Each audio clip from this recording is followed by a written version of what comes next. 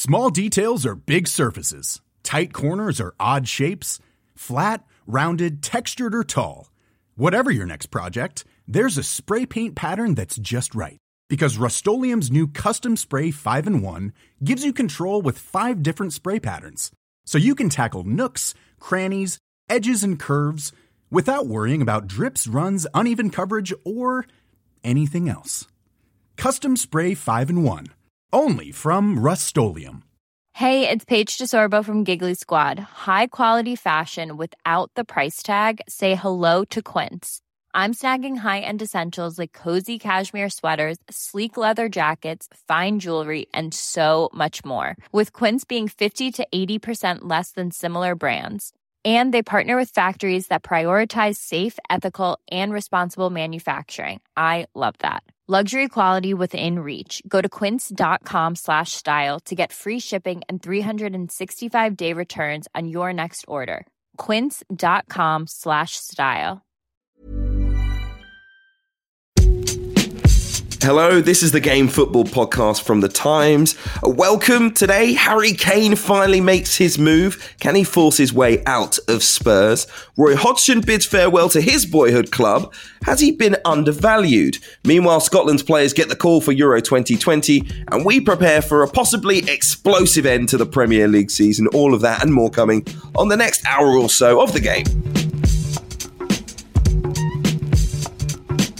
I'm Hugh Wozencroft. To help me through it all, once again, Jonathan Northcroft, Tom Roddy, and Gregor Robertson. How are you doing, guys? Morning, Hugh. Excellent. Very well, Hugh. Really good. Morning. We're going to begin with the big story of the week, of course. After 220 goals for Tottenham Hotspur, Harry Kane is reportedly exploring the possibility of leaving the club. Look, there's some great stuff on the Times this week concerning the story. Matthew Syed's written, he says, Kane must put himself first. Alison Rudd feels the situation could become a saga. Tom Roddy, I saw your name on the back page of the newspaper as well. You are famous, of course. How real is this story? How likely is it Harry Kane leaves Spurs? It's entirely real. Kane is ready to is making his move to leave Tottenham. He made this move last year as well when there was interest from Manchester City. He wanted to go, but he was persuaded to stay with the idea that Jose Mourinho was going to deliver him the trophies that he desired at Tottenham Hotspur, and that's the club where he's wanted to do it. In an ideal world, he would stay at Tottenham and he would win trophies at Tottenham. But as we've seen over the last year, they've regressed as a club, and the likelihood of that happening now is extremely low. So he believes he has this gentleman's agreement with Daniel Levy that allows him to go this year. But of course, he's got this 3-year contract. And you ask Hugh about the likelihood of whether this is going to happen. I'm really not sure. I'm 50-50 on it, because the problem is we know the reputation of Daniel Levy. I think there was a gentleman's agreement involved in the Luka Modric situation, and Kane was well aware of that. He knew the history and Levy's reputation, but he believed that the fact he was sort of homegrown, he'd come through from a young age at the club, was a local boy. He thought he'd be treated a little bit differently, and that remains to be seen, but looks from the noises coming out of Tottenham, it looks highly unlikely. It looks like they'll dig their heels in a little bit. 3 years left on his current deal doesn't leave him in a very good situation, Harry Kane. Do you think, Jonathan, that Harry Kane's right to try and force his way out of the club? And what do you think has gone wrong for him personally? Players are expected to be loyal at all times, and of course clubs aren't always loyal to players. So I think the way players are viewed when they do try and move is unfairly negative a lot of the time, if it's taken in context. And I think the thing that strikes me about the Harry Kane situation actually is that there is understanding for him. If you speak to Spurs fans, what they love about Harry Kane is his straightforwardness. The fact they feel he represents them on the pitch, and actually, they're as disillusioned, if not more disillusioned, than he is. And there seems to be an identification with Harry Kane's frustration. And I'm not saying that Spurs fans will be happy to see him go by any means, but I think they understand what this guy's given to them, and they understand that he is his desire for something better is the same as them. So politically, it's an easier situation than it might have been a year ago. He does have that 3 years left in his contract, and we can go back over it and ask, why did he sign for 6 years when he, that was an illogical thing, but that's done. I mean, it's what he does now. I personally think, I spoke to Harry at the last England get together. He realizes he's at a crossroads. He's 28 in July. This is it. He moves now, or he probably doesn't at all. If you're talking about the Man Cities, the really big clubs that are going to invest in a player, they'll invest at 28. They're probably not going to do it at 29. So it is now or never. And what option does he have? He probably in the past, as Tom alludes to last year, he's probably been almost too respectful, or he's been very respectful to his club, and he hasn't taken a step like this before, despite having thoughts about leaving. I don't think he's got any other option. I mean, the next thing would be to hand in a transfer request, and there's all sorts of reasons that players don't do that. Some of them contractual, but he has to do this. I think he will end up going. I think this will be a saga, but I think this move that he's made, he's probably made it at the right time to give clubs the chance to sign him and to get out in the open. I mean, one of the important things for him, I think, is to get out in the open before joining up with England, so he can't be accused of having that distraction over the Euros. Gregor, what do you think? Jonathan thinks he could be on his way out. Do you agree? Yeah, I think I agree with Jonathan in that the striker thing is, fans often turn against a player when they make it known they want to leave. That's not the case this time. I think, as Johnny says, there's like an acceptance that he's almost outgrown them. Like if Spurs were moving in the right direction, you'd say, oh, come on, there's still a chance for next year we might do this, we might do that, we might challenge. The Spurs are going backwards. Spurs are on the slide. Spurs need an overhaul. They need a new manager. They need a lot of new things, apart from a stadium. So it's understandable. It really is understandable, and I think most fair-minded fans agree with that. And the other thing is, I don't really see a good ending for Daniel Levy here, because you either hold on to your captain, an unhappy captain who's like a figurehead of the kind of unrest and resentment almost surrounding the club, or you sell the club's kind of totemic leader, and then the pressure's on you about how you're going to spend the £100-something million that comes in from that. And the last time, obviously, Spurs were given that kind of money from Gareth Bale. He didn't do it brilliantly. So Daniel Levy's under serious pressure now. We had a conversation, I think, was it his 20th anniversary or something earlier this season? We were saying, football's not all about winning trophies. It's about the development, and Spurs have come a long way under, and this is probably his most difficult. He's at a crossroads as well, I think, because there's not a clear way of him coming out of this very well, actually. Well, to be honest, I think if you sell Harry Kane, a lot of the fans would say it was the right time for him to go. He's been a loyal servant, 220 goals, one of the best players ever for the club. And it is a chance, if you look at it on the other side of things, if you get the right money to rebuild, maybe bring in the two centre-halves that they desperately need, and possibly a centre-forward who can get anywhere close to replicating what Harry Kane has done. You never know who might be available in the market in terms of what's currently out there, because a lot of clubs will want to offload players, particularly ones on decent salaries. But you're right, it is a massive crossroads. Gregor, before we move on to where he might end up, have you ever told a club that you wanted to leave? What's that like for a player? I knew you were going to ask this. I've been told we would like you to leave. No, I really haven't. Honestly, I've seen it happen with other players, like in my teams and whatnot. How did that impact the team at the time, Gregor? It depends on the context. If you think that the player, I think most players and most fair-minded fans accept if there's a chance to progress, then why you would want to be in those shoes yourself. Unfortunately, I wasn't. No one wants to begrudge someone that. It's only a club who wants to get the right money, and they want to be shown to be doing the right thing to help their club progress. So that's the only things ever holding and move back. But can it be disruptive?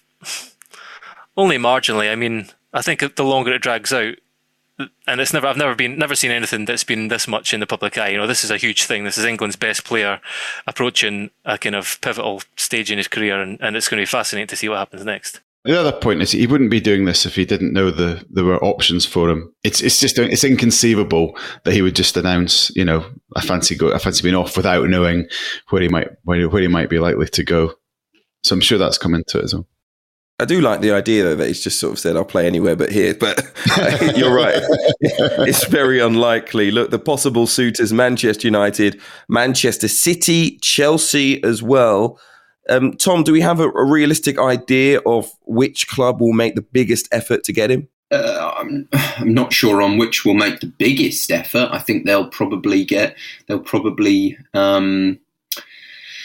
react to Kane's preference, really, which is the highest preference, top of the list is Manchester City. The idea of walking into a club that is already a serial winner who can deliver. We all know, we've heard him talk about his desire for trophies. That's what he wants, and he hasn't got.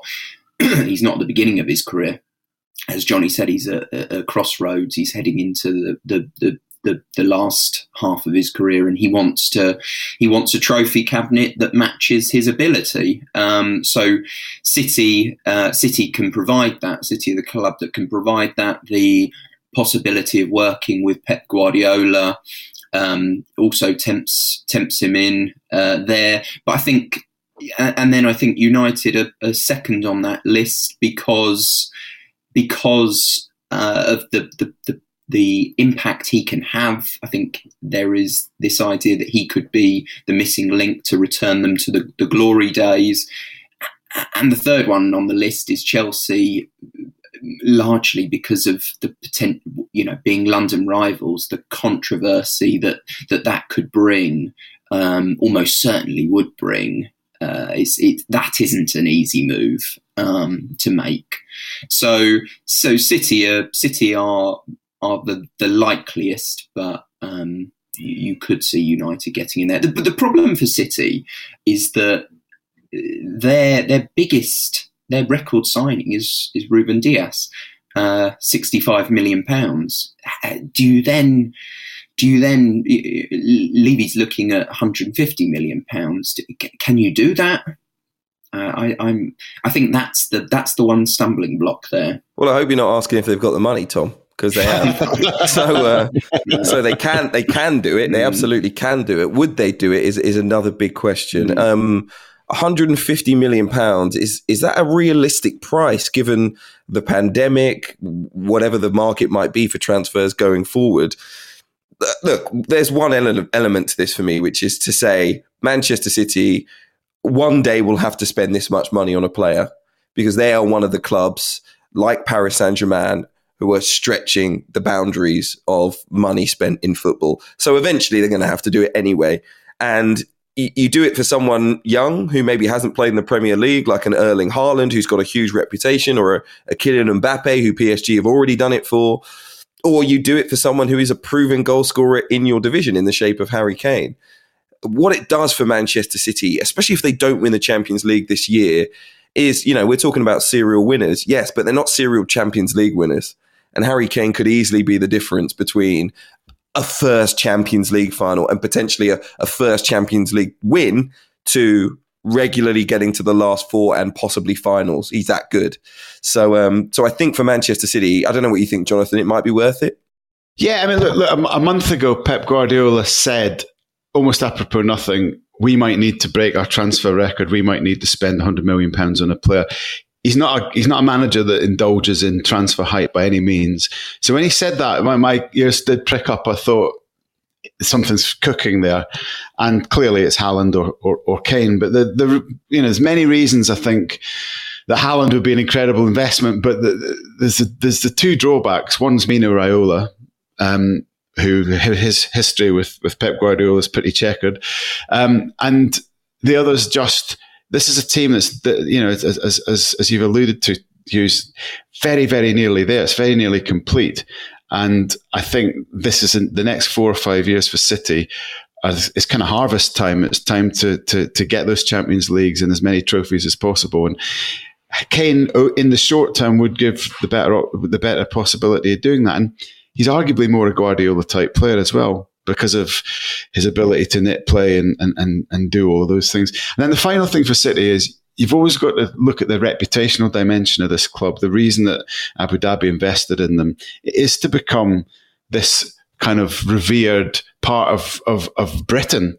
This establishment club. That's what they want. They want to create a kind of an iconic football club like Manchester United, and to sign the England captain does actually give you that extra cachet, that extra dimension. If there's one thing that's a little bit missing, or has been missing from the Man City project, shall we say, it has been that really iconic English dimension. Now they've got Foden, maybe the best young player in England, and to have Harry Kane as well. I mean, if you think what that would do for them, just in terms of taking that iconic English club status, it'd be huge. So I'm sure that's in the thinking as well. Harsh on Scott Carson, but fair enough. And Fabian Delph.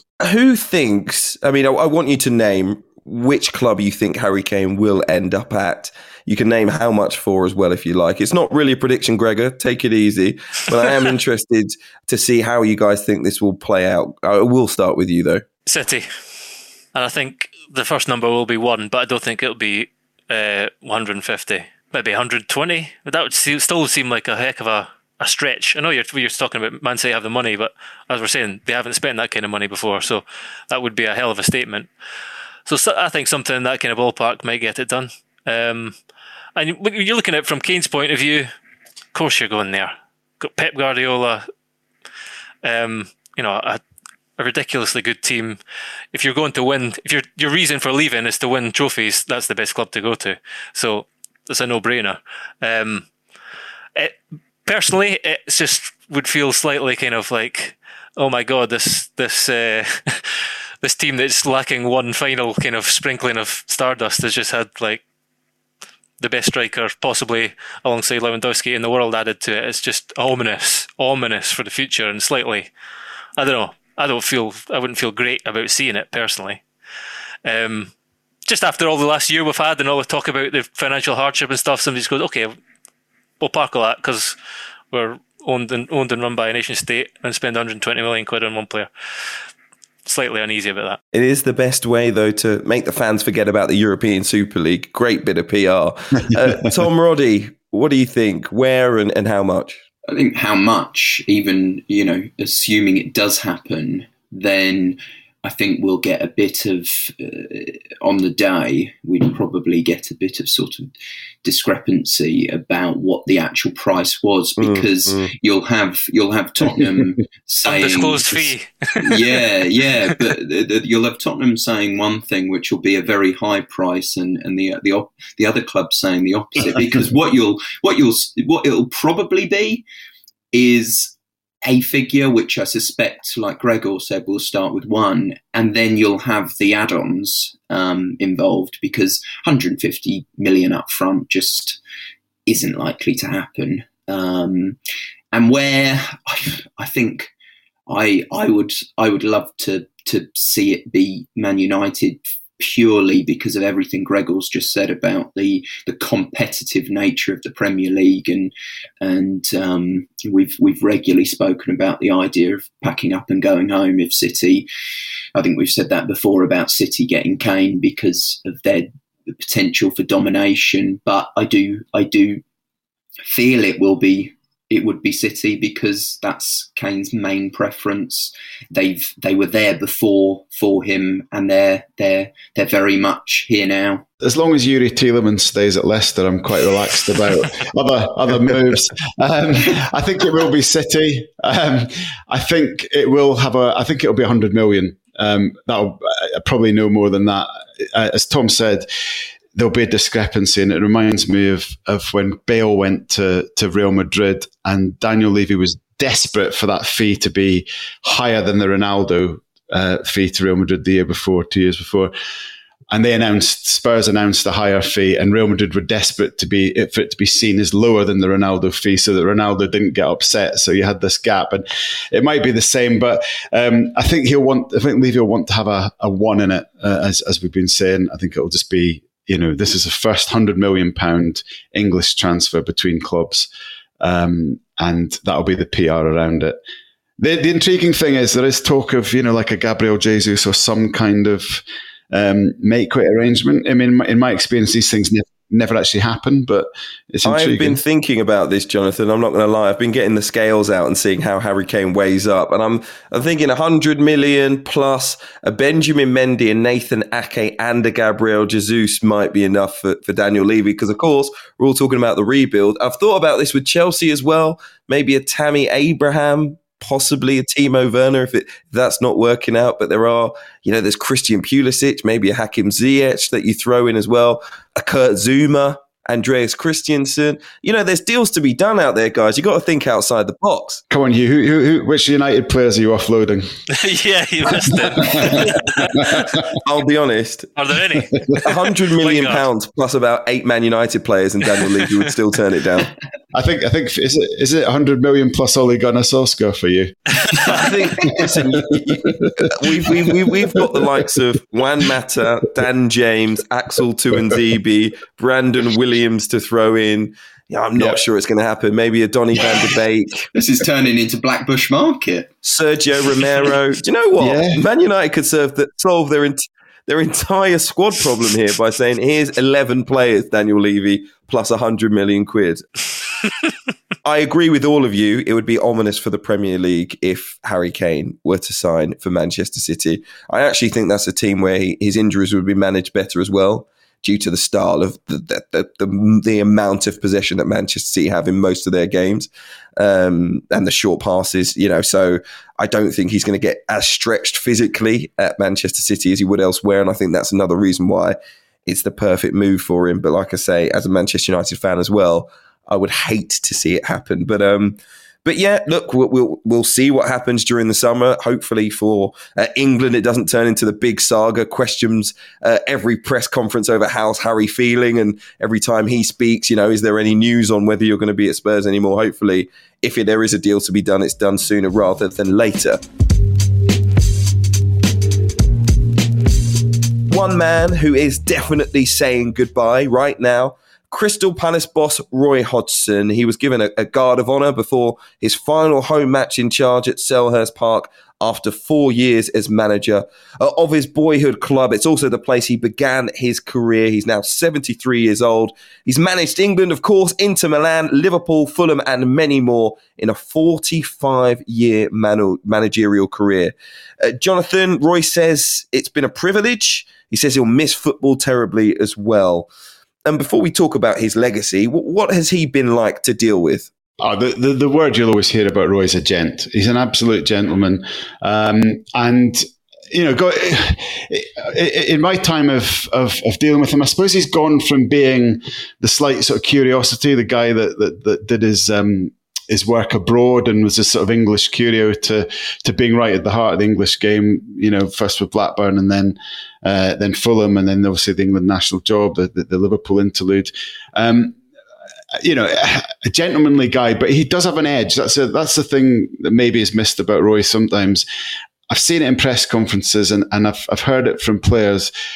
Behind all of that, there is quite a kind of fierce, son of a Croydon bus driver, street fighter in there as well, which he maybe keeps quite well hidden underneath the articulate exterior. But he's a real, it's impossible to imagine Roy Hodgson not being in management. That's the thing. He's just so steeped in it.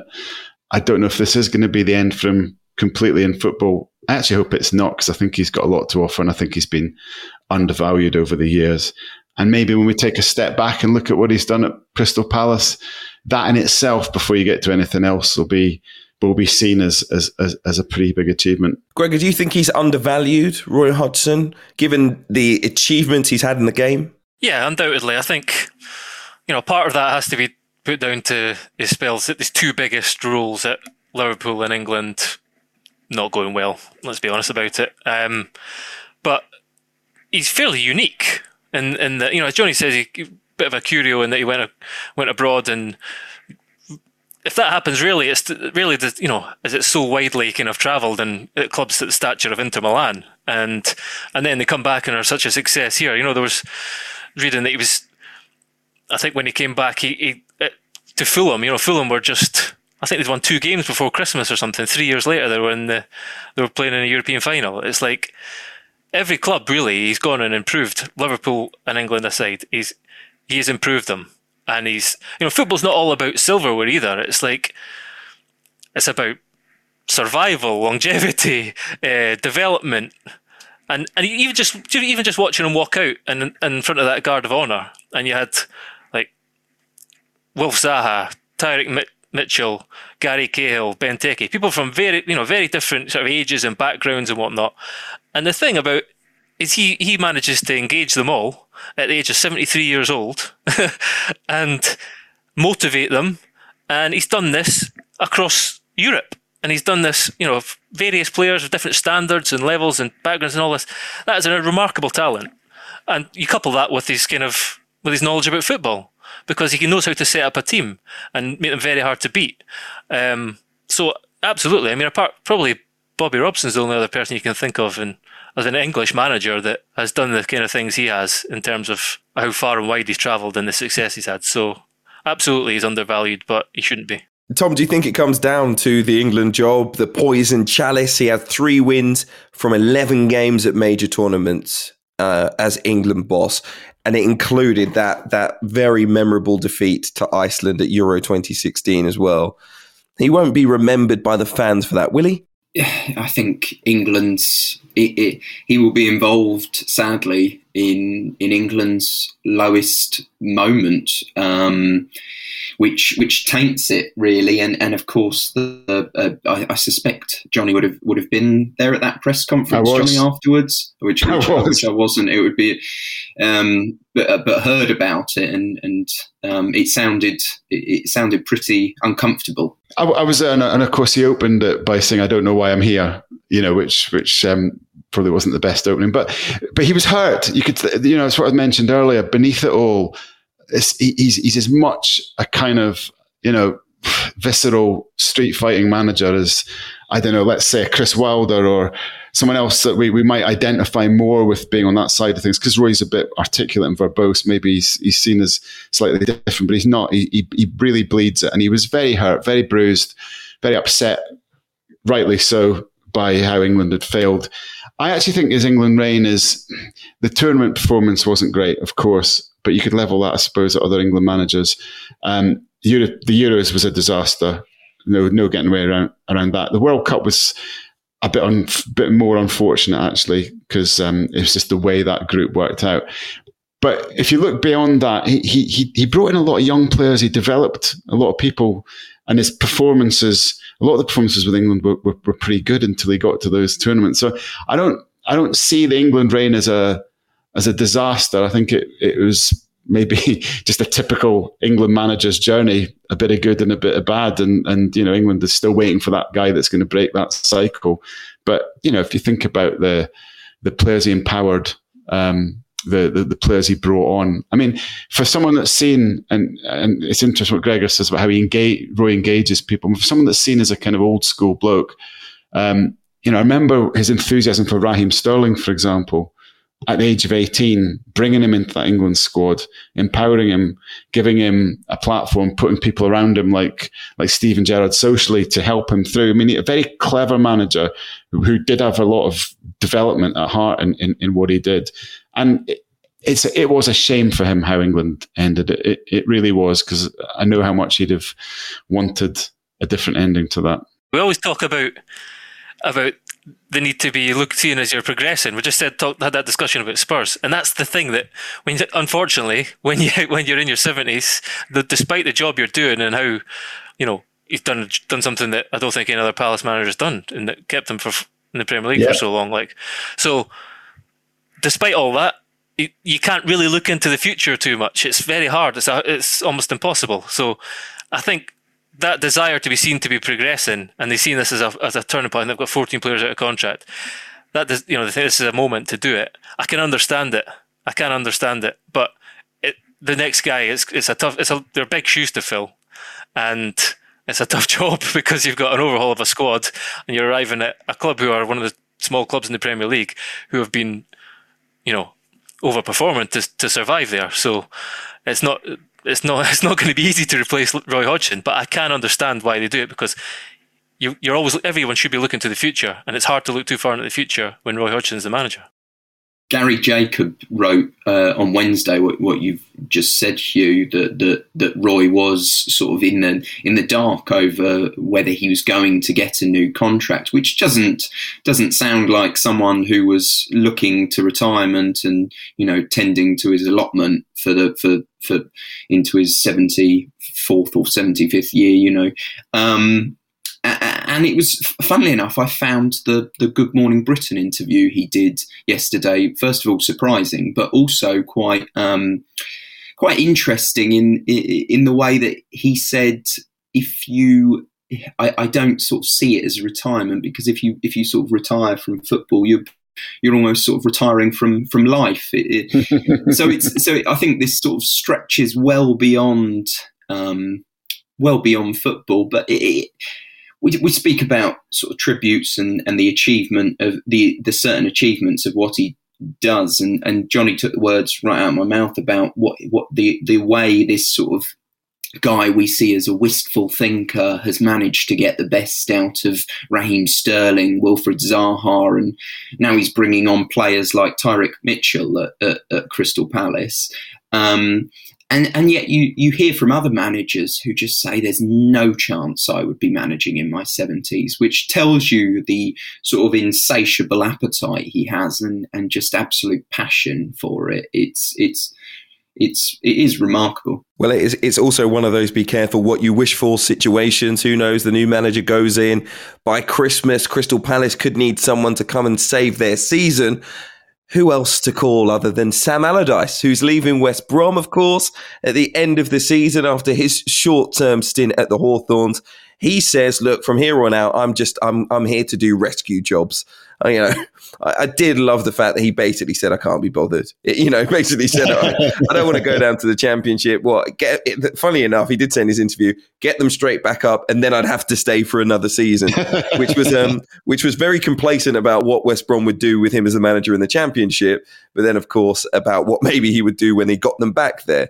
But he's another manager who I think has shown this season, he was away for a while, but he has shown this season, certainly with the second half of the time that he was coaching at West Brom, where they basically became a mid-table side, certainly a comfortable Premier League side in terms of their results, that he still has something to offer the top flight as well, let alone the Championship. Jonathan, could we see Allardyce back and Hodgson back very soon? Yeah, we could, because there'll always be Premier League clubs who reach November, December in a panic and press a button and need someone to do exactly what those guys are so capable of doing. And there's a parallel between them in just their sheer ability and experience in structuring a team. And I think when we talked about Allardyce arriving at West Brom a few months ago in this pod, I just noted that it would take him a little bit of time, but once it got going, it would be a different side. And that's what you saw. These guys are they do what they do. They have a clear way of structuring, particularly defensively, that hasn't changed. But why should it? It's very successful, and they're capable of teaching that, which is, as we've been saying, one of Roy's big skills is actually teaching players, getting through them. And Sam does it as well. And I watched Sam's interview last night. It was a bit like the sort of Father Ted when he won the Golden Cleric and decided to put a few people in their place speech. But it also showed the fire that's still in Sam, and maybe this kind of good one. Yeah, this kind of air that Sam's got of feeling that he's still got something to prove. So I think he'll be. I think we could see both of them back for different rescue jobs, or certainly the first club that panics and needs someone to rescue them. It'll be those two names at the top of the list. Yeah, 6-month job back to Marbella for Sam. Back, perfect for him. Absolutely. Up next, we're going to be talking about Scotland, who've named their squad for Euro 2020. But while we're on the subject of out-of-work managers, the ex-Chelsea boss Frank Lampard has been speaking to the Times chief football writer Henry Winter. You can read that right now by subscribing to the Times and the Sunday Times. If you sign up today, you will get yourself 1 month free. Go online, search thetimes.co.uk/the game to get started. We'll be talking Euro 2020 and looking ahead to the end of the Premier League season next.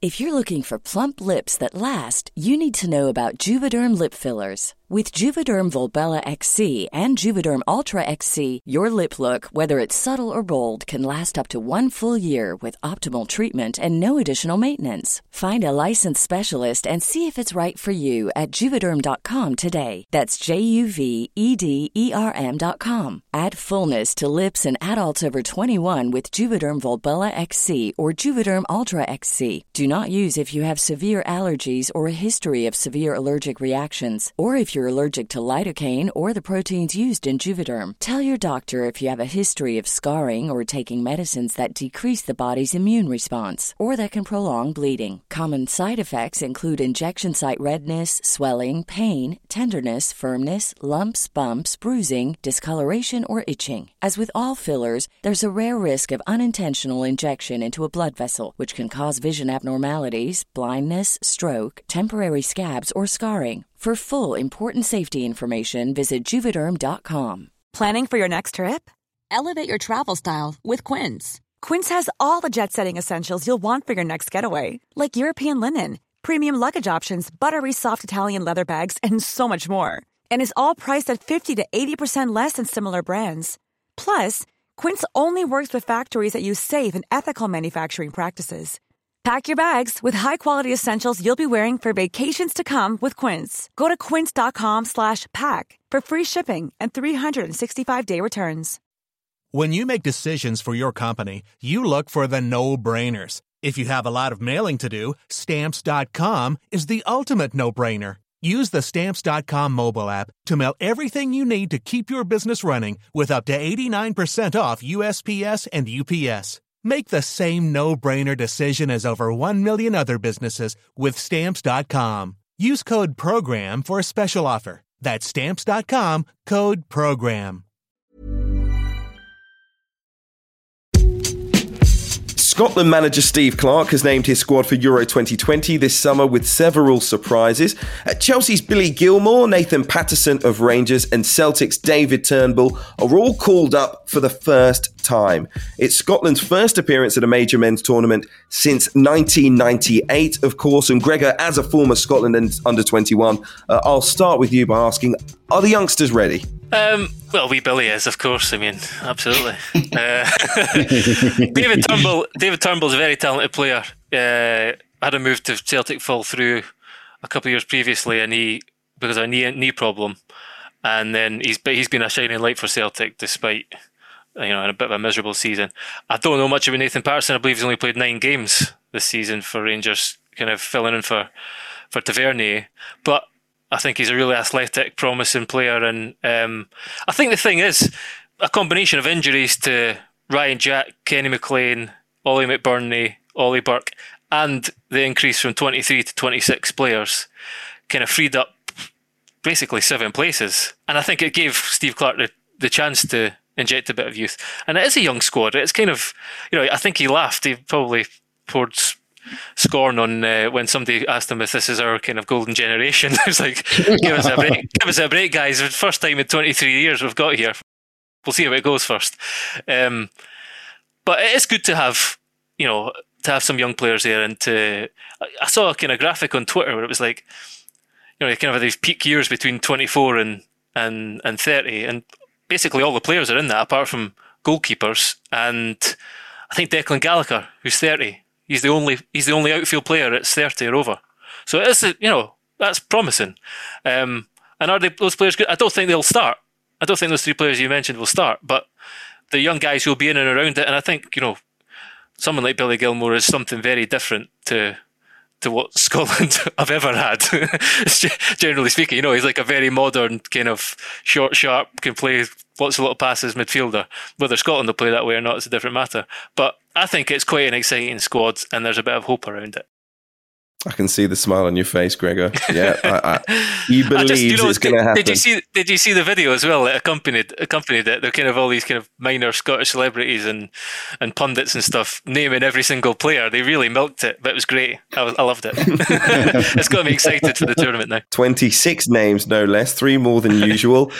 Jonathan, Steve Clarke says he's used the extra 3 spaces allowed for the quality of the young players to give them that experience as well. But do you look at the squad, and has it increased your hope that Scotland will surprise people at the tournament? I'm sort of keeping hope in abeyance in a very Scottish way, and nothing's going to change that. But I was pleased enough with it. A bit of a shame for Andy Considine, of course, which has been such a fairy story, and maybe that I do have a slight question mark about that, because I think you've got to always think about the social side and kind of culture side of a squad. And I think he represented a lot off the pitch. But Billy Gilmour, it's great to see him in.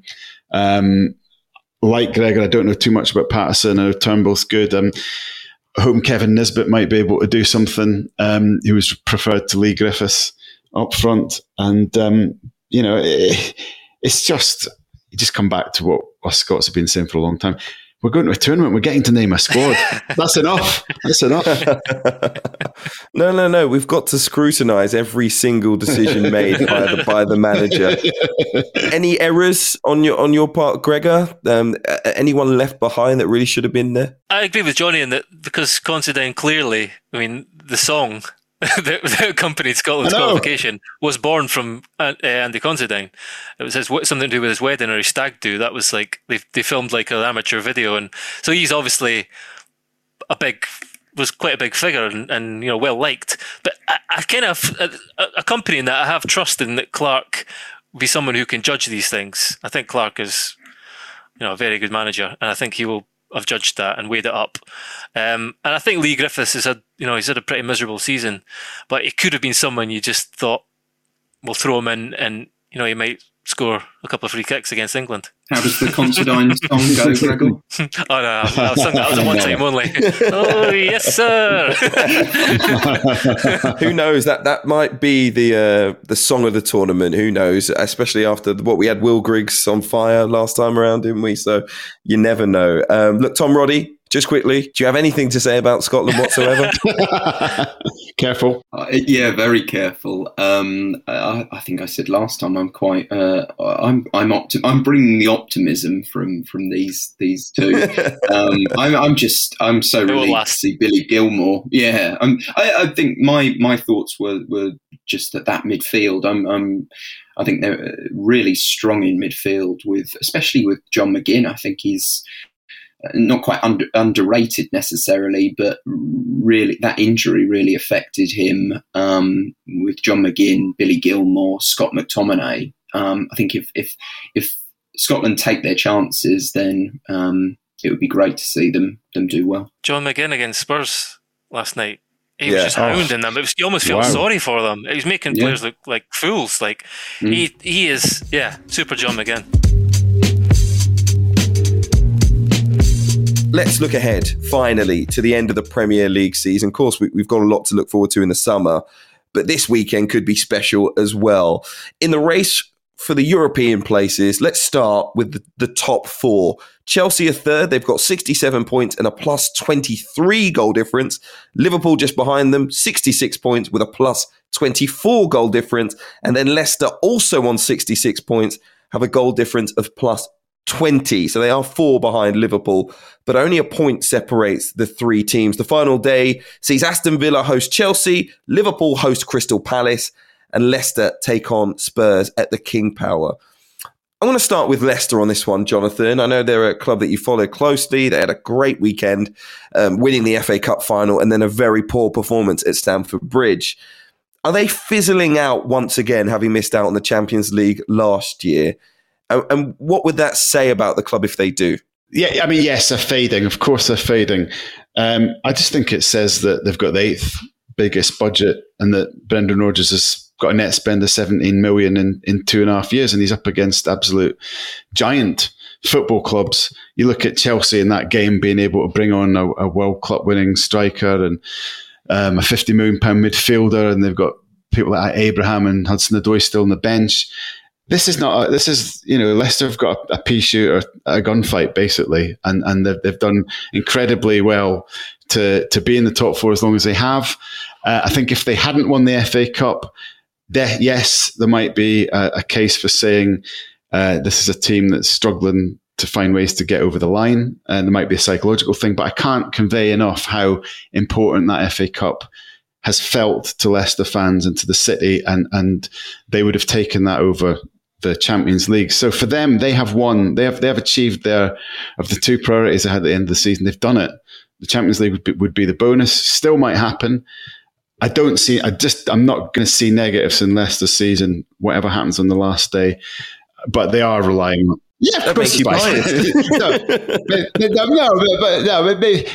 Maybe the heart is ruling the head a little bit. If they lose 5-0 on the final day, there's no negatives. No, okay. If you lose to that Spurs side, of course, they've been losing 1-0 to them. There'd be negatives at Spurs at the moment. No, what I mean is, I don't think the idea of them, bottling or having a psychology issue is in any way fair. This is a team that's had, apart from Liverpool, they've had probably the most significant injuries to key players in the season. They've done something they hadn't done for 130 years. On the last day of the season against these mega rich clubs, they're still in there fighting for the Champions League. The Newcastle game was a disaster, but you are going to get that with, you're going to get that for anyone, and particularly with a squad that you can't rotate, a young team. I mean, he's playing Luke Thomas, a 19-year-old. If Chelsea or Liverpool or one of the big clubs have to play a 19-year-old, it's a big story. But because it's Leicester, it's like, that goes unremarked. But that's the reality. He's playing kids from the youth team. He's playing a squad that he can't really rotate in this part of the season against the very richest. And that's all that this says. The same has happened to West Ham over the last few weeks. It's the gravity of the Premier League, and surely and slowly Liverpool have risen and Arsenal have risen, and squad power tells in the end, I'm afraid, and that's just the story of it. Tom, is that the story of Liverpool's season towards the end? Finally woken up. They've got Crystal Palace at the weekend, who might give nightmares to some of their fans, especially given Crystanbul, but that was at Selhurst Park. Do you see anything other than a Liverpool win this weekend? I don't. I did about a week ago. The fun of predictions. I mean, I actually wondered whether they would struggle at West Brom and whether they would struggle at Burnley, and they did at West Brom, but they've really picked up momentum, and I think you're really actually seeing the importance of Jota to that side now, what he has brought after the injury. But I see them winning at Palace, and I see Leicester winning against Tottenham. I see that Chelsea Villa game as such a big one, because that's no certainty, and we saw how Chelsea's minds weren't fully on the game at Arsenal before the FA Cup final. There is a difference in that there were only 2-3 days before the FA Cup final with that Arsenal defeat where they were really poor, whereas now there's a week between this game, or little under a week between this game and the Champions League final. But you can see Villa getting something out of that, and that would change everything. For me, that's the game. I don't think all 3 of them will win. It's the Premier League. It's the final day of the season. There just has to be a twist. Let's be realistic. There just has to be a twist. But, Gregor, you pointed it out already. Aston Villa have put in a great performance against Tottenham Hotspur. Do you think they can hold Chelsea? I think there's a chance. I think that's the biggest chance. I think Liverpool at home with fans in, Palace, nothing to play for. Well, although it's Roy's final game, I can't see anything happening there. That's the game. I think Villa on their day are a real handful for any team. So that is the game. But I've kind of said it all season, haven't I? I've been the cynic saying it'll be the 4 teams, even when Liverpool are blooming 8th, or when Everton, Villa at the start of the season, West Ham, Spurs briefly, Leicester. It's like it always the money always tells in the end. And I think that I was actually found myself a bit kind of saddened by the last few days seeing that. Leicester, you can't really criticise Leicester. I was thinking, you're right, you can look at the Newcastle game. You can even look at the West Ham game and how the build up to that when the players made a mistake and they were, Brendan Rodgers had to leave out Maddison and Perez and one other, I forget what the other one was. You can look back to these things, but at the end of the day, they're really playing with like a third of the turn. Their club's got a third of the turnover of the rivals above them, and I really struggled to give much credit to any of them above them apart from City. Man United finishing second in the Europa League final, and to me they feel like a deeply average, not very entertaining team. Chelsea, first half of the season, they kind of aborted the Frank Lampard experiment, brought in somebody who's one of the kind of world's leading coaches, and we've seen a great improvement. But Chelsea, that's just Chelsea. They're ruthless and rich. And Liverpool have been a disaster. And some of that has been, unavoidable injuries and whatnot. Some of it has been self-inflicted. And they needed a goalkeeper to head in a winner at West Brom to get here, to get to this point, to beat Leicester on goal difference. So Leicester are the ones who are overperforming. The rest deserve very little credit in my eyes to finish above Leicester. Jonathan, do you agree with that? Yeah, I just think, I was looking at the table, and Arsenal, I think, will finish 7th. I'm expecting them to finish 7th, and goodness me, how kind of bad in many ways the season of Arsenal have, and I think that's Gregor's point, that it kind of illustrates how everyone's sort of. It's been a league where, apart from City, there haven't been outstanding performers. The fact that Arsenal could end up there after all that's gone on just illustrates that. And I think it is Leicester and West Ham that deserve the credit. Leicester, West Ham, Leeds and City for the performances this season, and everyone else knows they need to do a lot better next year. Yeah, you've nicely taken us down the table then, really. Talking about West Ham, they're 6th on 62 points. They need a draw versus Southampton to absolutely guarantee 6th place.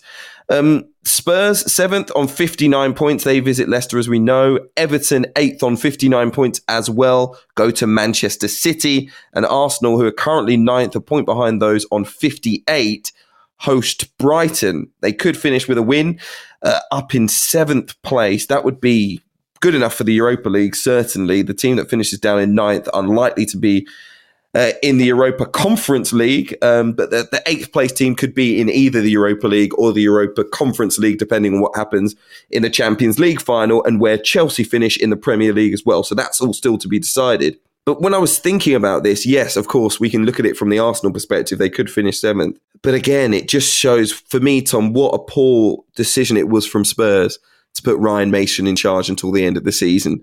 Because they could well, I think they probably will finish 9th, behind Arsenal, out of European football completely. And again, you have to ask, what on earth was Daniel Levy thinking? Yeah, it was the whole timing of that 6 days before a Carabao Cup final. We've already spoken about Spurs' situation a little bit around the Harry Kane talk at the top of the show, but I was actually at the ground last night, around the ground, talking to fans, and they were saying, it's just we're just completely regressing, and the bringing in, sacking Jose was just so premature. And it happened, bringing in Mason 6 days before a cup final, when Jose has a decent record against Pep Guardiola in finals, it smacked of a PR move around the European Super League. That was what the fans felt, and quite understandably. And look at where it's got them. I'm impressed when I hear Ryan Mason talk, and there have been some decent aspects in the early games, but I think it was almost what it symbolised, really.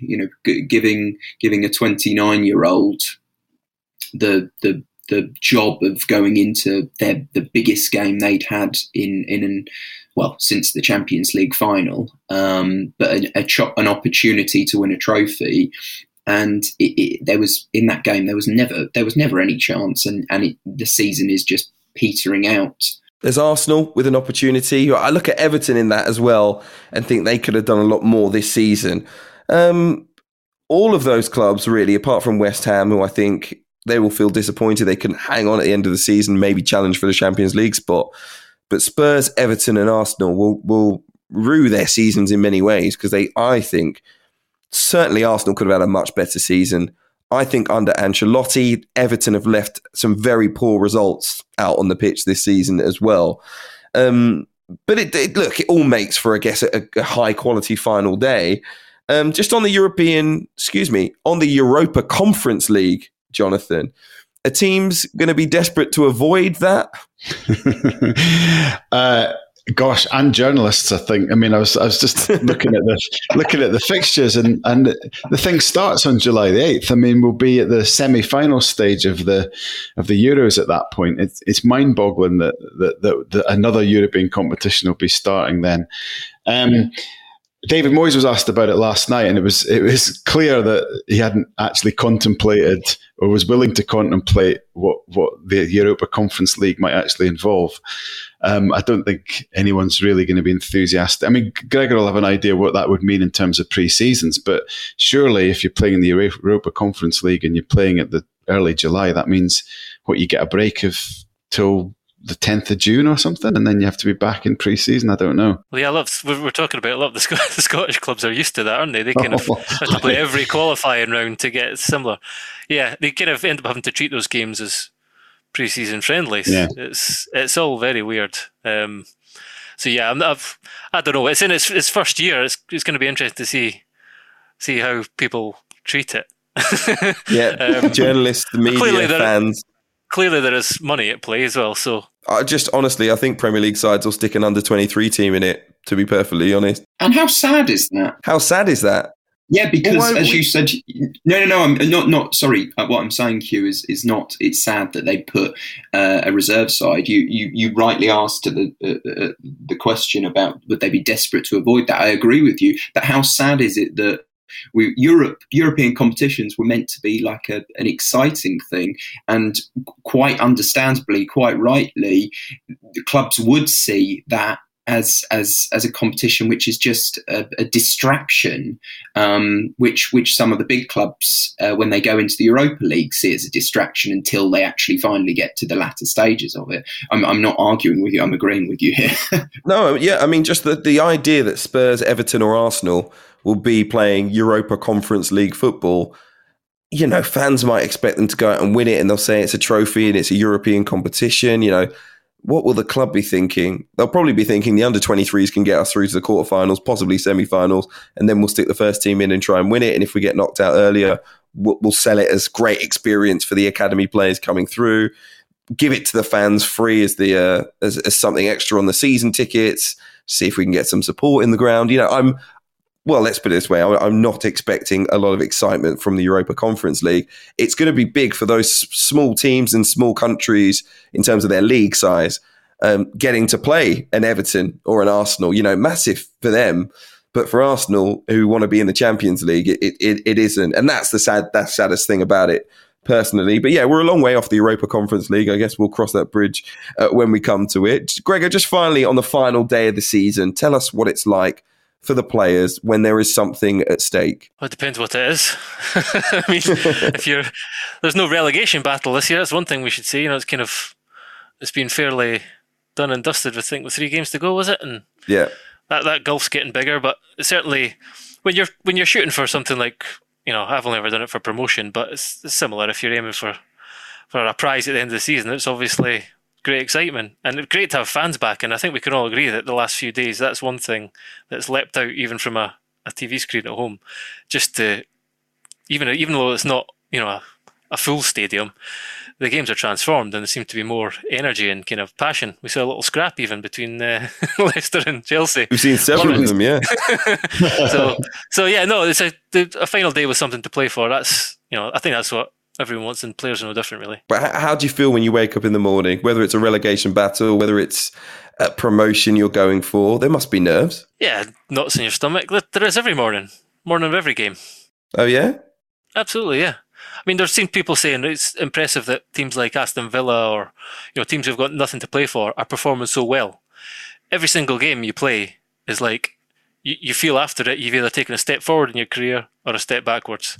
Every single game. Doesn't matter whether there's nothing riding on it or not. Obviously, if there's something riding on it, then there's something tangible at the end of it. But every single game, it affects you professionally. So I'm no surprised to see some of the teams that you thought might roll over not doing so. And that's why we continue to produce On The Game podcast, even though, it's towards the end of the season, no awards to be fighting for, but we are still here delivering performance after performance, week after week. Gregor Robertson, Tom Roddy, Jonathan Northcroft, thank you for being with me. We will be back on Monday, of course, looking back on what will hopefully be a fantastic end to the Premier League season.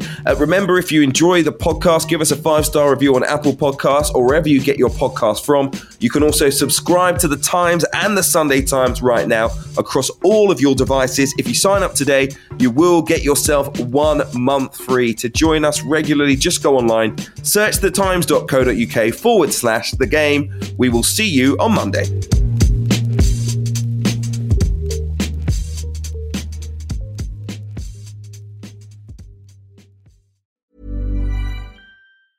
Hey, it's Danny Pellegrino from Everything Iconic.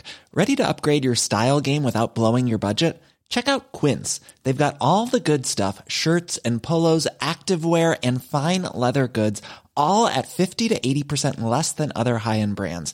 And the best part? They're all about safe, ethical, and responsible manufacturing. Get that luxury vibe without the luxury price tag. Hit up quince.com/upgrade for free shipping and 365-day returns on your next order. That's quince.com/upgrade.